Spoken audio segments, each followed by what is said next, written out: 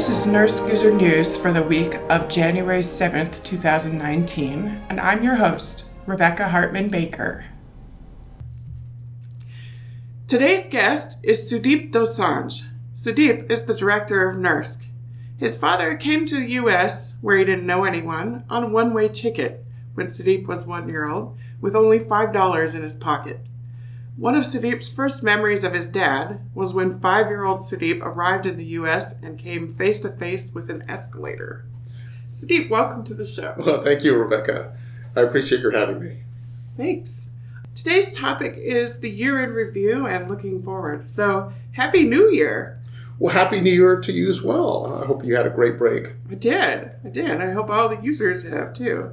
So we've had a really great 2018, haven't we? Yeah, it was a very exciting year for us. We kept Cori up and running and Edison up and running. You know, users may not realize how much it takes to actually make these systems available as often as we do.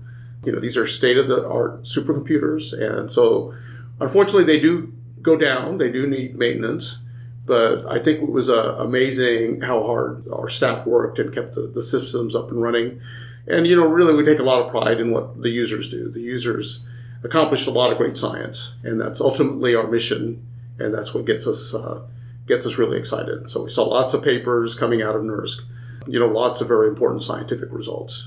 Yeah, and we've got more and more of our users onto the KNL nodes. Yeah, so overall NESAP has been a huge success. You know, it's been a collaboration with our users. We started several years before we knew we were gonna deploy Cori. You know, we selected a number of codes to work with, and we worked with those teams. And the project was, from my perspective, was a huge success in that the average code saw somewhere between a 3.5 to 5x speed up running on Cori, and it also actually helped them run better on Edison as well. So that was a big boon to scientific productivity of our users.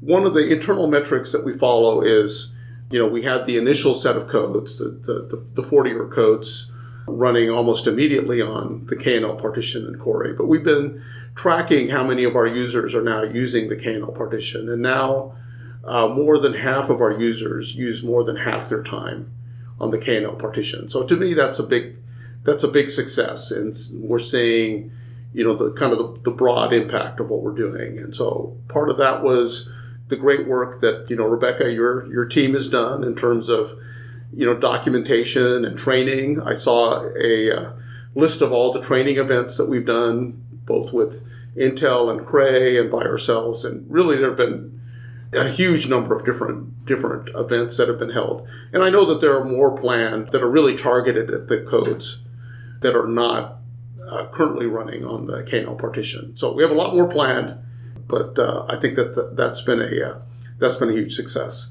The other thing that I think has been a huge success is that we really, after we had planned for Cori, more and more of our workload has been focused on data-intensive computing. And we made a number of changes. We launched quite a few efforts in making Cori productive for data analysis, in addition to kind of our traditional simulation workload. And some of those things were, you know, the burst buffer, which has been very popular. It's greatly increased I/O speeds. You know, getting data in and out of these supercomputers has always been a challenge, and I think that the burst buffer has been a big success there.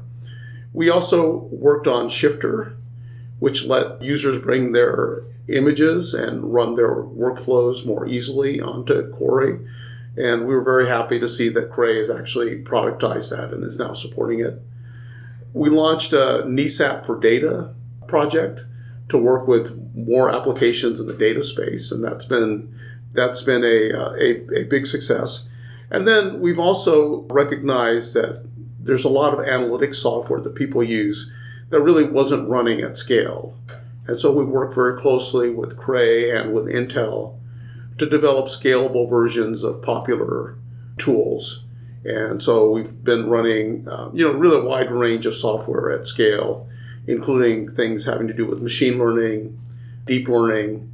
Actually, we were very excited that a NERSC NVIDIA Oak Ridge team won one of the Gordon Bell Awards that was given out. But that was actually started as part of the NESAP effort to develop scalable versions of some of this software. And so overall, 2018 was a very exciting year. Yeah.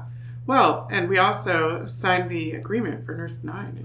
Yeah, so towards the end of the year, we made an announcement about NERSC 9, which will be deployed in 2020. We're very excited about the system. The system will be named Perlmutter, and we thought that was appropriate. Saul Perlmutter is a UC Berkeley LBL physicist that's won the Nobel Prize for Physics in 2011. And he really pioneered using NERSC supercomputers for data-intensive computing. And with NERSC 8, which was Cori, as I explained, we made a number of additions to make it good for data-intensive computing. And with NERSC 9, we really, from the very beginning, we had data in mind. We wanted a system that would be good for both simulation and data. And so the system was actually designed with that in mind. So I thought that the name Perlmutter was very, very appropriate for the system. Mm-hmm. So a few things that we've done. One is that we're launching the next version of NESAP aimed at NERSC 9. So just briefly, Perlmutter will have two partitions. It'll have a CPU partition and a GPU partition. The CPU partition will be as powerful as Cori. In addition, the CPU partition will look a lot like the Knights Landing part of Cori, and it's a many-core architecture. So the hard work that we've done and our users have done will actually really pay off, even on the CPU part. And that hard work will also help prepare the users for getting ready for the GPUs. And so we recognize that will be a big challenge, because we do have a very broad community. We have 7,000 users, 600 codes. So we recognize that that's a big challenge for our community, and it's going to be really important for us to work with everyone to get their codes up and running. So NESAP will launch this year. We've deployed a GPU cabinet on Cori, which will be available to users in the next month or so, and that's really targeting helping our users get their codes up and running. And there are lots of things that we're really excited about the system. One thing is that it has a new file system that's all flash. So with Cori, we had the burst buffer, which was flash. But with Perlmutter, the entire file system will be flash. So I/O will be much faster, and it won't be two-tiered. So we won't have to move data from the Scratch file system to the burst buffer. The whole file system will be very, very fast. Another exciting thing about it is that, we develop scalable versions of all this analytics software. And Cray is actually going to support that on Perlmutter. So initially, we were the ones who were supporting it, but now we're going to transition a lot of that into production usage. So we're very excited about that. To get ready for that, we've actually started a big power and cooling upgrade in the building. And so there are construction signs everywhere. And so next year will be a very busy year in preparing both our users and our building for the arrival of Perlmutter. Yeah. Well, so Perlmutter is going to arrive at the end of 2020. Right? Yeah. So it'll be arriving at the end of 2020. And, we'll do the same thing, is that we'll have some set of users that we're working with getting their codes ready. And actually, there's been a lot of work already in the community getting ready for GPUs. And so we estimate that actually something like 30%, 35% of our workload will be ready for Perlmutter relatively quickly. And then we'll also have metrics like we had on Cori, where we're going to, even after the delivery of the system, we're going to keep working with users to get their codes transitioned. And really, ultimately, the success of Perlmutter will be this broad adoption, which we're now seeing on Cori KNL, but that won't end on day one in 2020 when the system is delivered. We'll continue to work with our users over the next several years to help them continue transitioning to the new technologies. Okay. And so then we're already thinking about NERSC 10, right? Yeah, actually, it's really exciting. These projects are very long. We start thinking about the system years in advance, and NERSC 10 would be delivered in 2024. We anticipate that it will have exascale technology, so it won't be the first exascale technology system out there, but it will be the first one for very broad usage.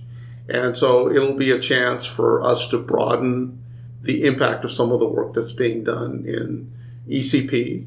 And we're really excited about that. And our hope is to provide a continual path for our users from Cori to Perlmutter to Nurse 10 in 2024. And so that the work that they're doing with each successive system builds on what they've done in the past. And this really is necessary as you look at kind of the end of Moore's law.